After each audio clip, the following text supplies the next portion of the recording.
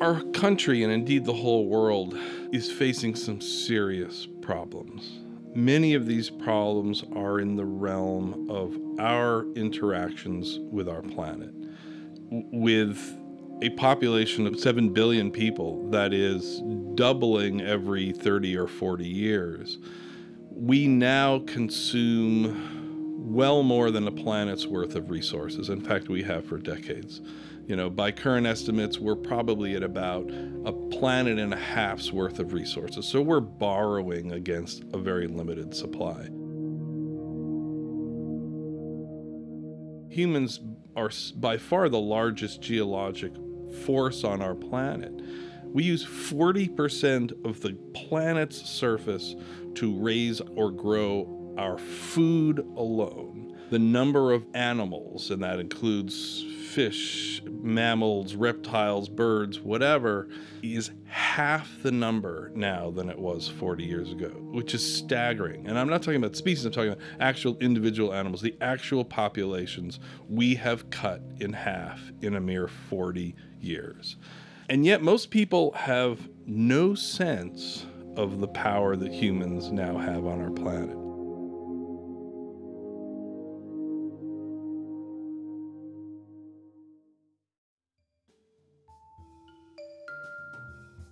Now, there's a very clear reason for this. It is, unfortunately, an 120-year-old framework that we're stuck in. There was a very influential educational report back in 1893, the Committee of 10 report. It was Charles Eliot, the president of Harvard University, and 9 other university presidents got together and said, college science is having a rough time because there are no standards for students coming out of high school. We need some standards for science education in high school. The idea was wonderful, actually. Their recommendations were not so much in what students would know, but in what they would be able to do. They recommended 1 day a week high school students should be outside learning about the natural world. This was all great. Their recommendation, though, was that the 3 years of high school science should be biology, chemistry, and physics. Physical geography was to be taught in middle school, and no astronomy anywhere in middle school or high school. Well, plate tectonics wasn't even discovered until 1967. In 1893, geology was really a disparate jumble of separate facts without a real framework to put them all together. Well, somewhere in the next 120 years, Earth science became a complex, complicated, interconnected, interdisciplinary, transdisciplinary, quantitative, computationally focused science. But nobody knows that because what do we get? Some physical geography in middle school. We memorize the names of the countries. Only 7% of Americans come through getting any earth science at all in high school.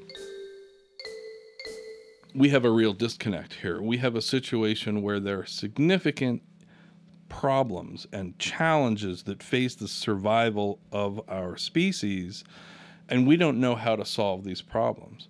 We have a voting public that doesn't understand where our energy comes from, and yet is making critical decisions on whether or not to drill offshore or whether or not to approve a Keystone pipeline or hydrological fracturing.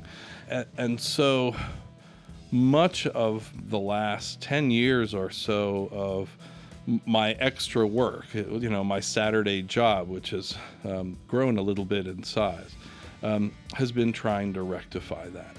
Big part of it, and a huge breakthrough, has been with the next generation science standards. We began this process about 5 or 6 years ago at the National Academy of Science, which is the most prestigious, austere scientific organization in the country. We had a committee that created a document called the Framework for K-12 Science Education. And I was very honored to be in charge of Earth and Space Science for this document. And this pulled together not only what the key information was that students, all Americans really, should know about science, but also a sort of revolutionary framework for how to teach this. What sets them apart from previous science standards is that they are not centered on the content of science. They are centered on the practices of science. It's not to say that the information, the content isn't important, but science education research has shown that students will not only enjoy science more and value it more, but they will actually retain the information more if they try to learn about less, but delve into it in a more deep manner with a variety of scientific practices.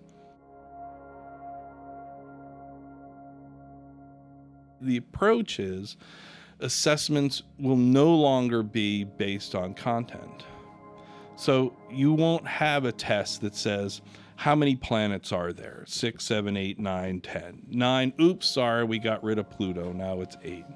Who cares? Add a few more planets, subtract some. The point is, it's a solar system, and systems have certain ways of functioning with feedbacks and flows of energy and cycling of matter. And once you understand how a solar system works, you can sort of see the analogies with a circulatory system of blood in the human body, or the electrical system of a circuit. Each one has sort of a battery, whether it's the heart or an actual physical battery, driving material, whether it's electrons or blood cells, through a system. And you learn this by doing what scientists actually do. Scientists work with having to ask questions and collaborate with others. We don't sit with white lab coats in our labs late at night by ourselves. Science is inherently collaborative and cooperative and interdisciplinary, and we're sharing information and developing arguments and defending them. And we use mathematics and computational skills as well as writing skills. So we listed out 8 practices of science and engineering, and the goal is for students each year to carry out aspects of all of those 8 practices. And the content is there, but it is always connected to a practice. All of the standards talk about what students will do and what they need to do, and not at all in terms of what they have memorized.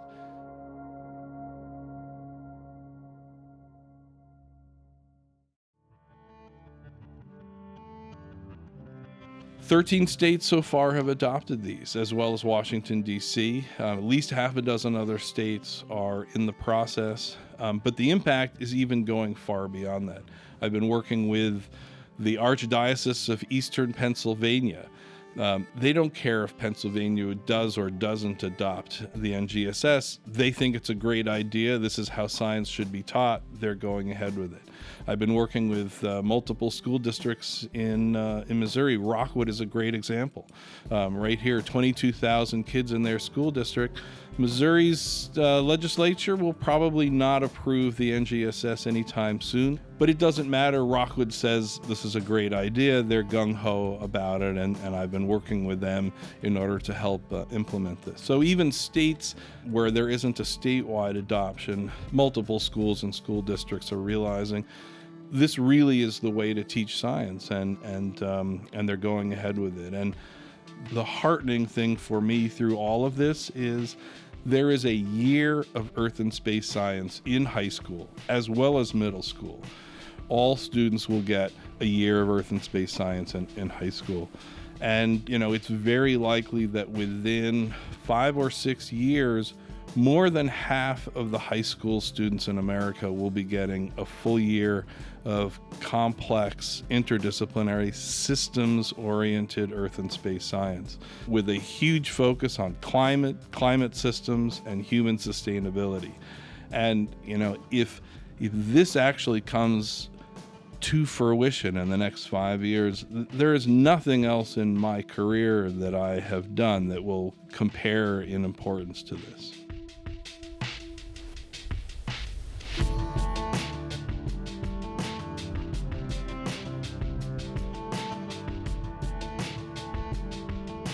Many thanks to Michael Weissession for joining Hold That Thought.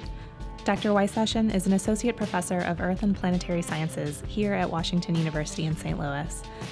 In addition to his work on the next generation science standards and his own research on mantle structure and dynamics, Dr. Weissession has co-authored more than 20 elementary and high school textbooks. He was recently granted the American Geophysical Union's first ever Ambassador Award.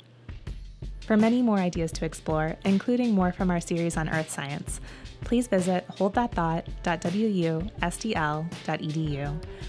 As always, you can also keep up with the latest on Facebook and Twitter, or find our weekly podcasts on iTunes, Stitcher, PRX, and SoundCloud. Thanks for listening.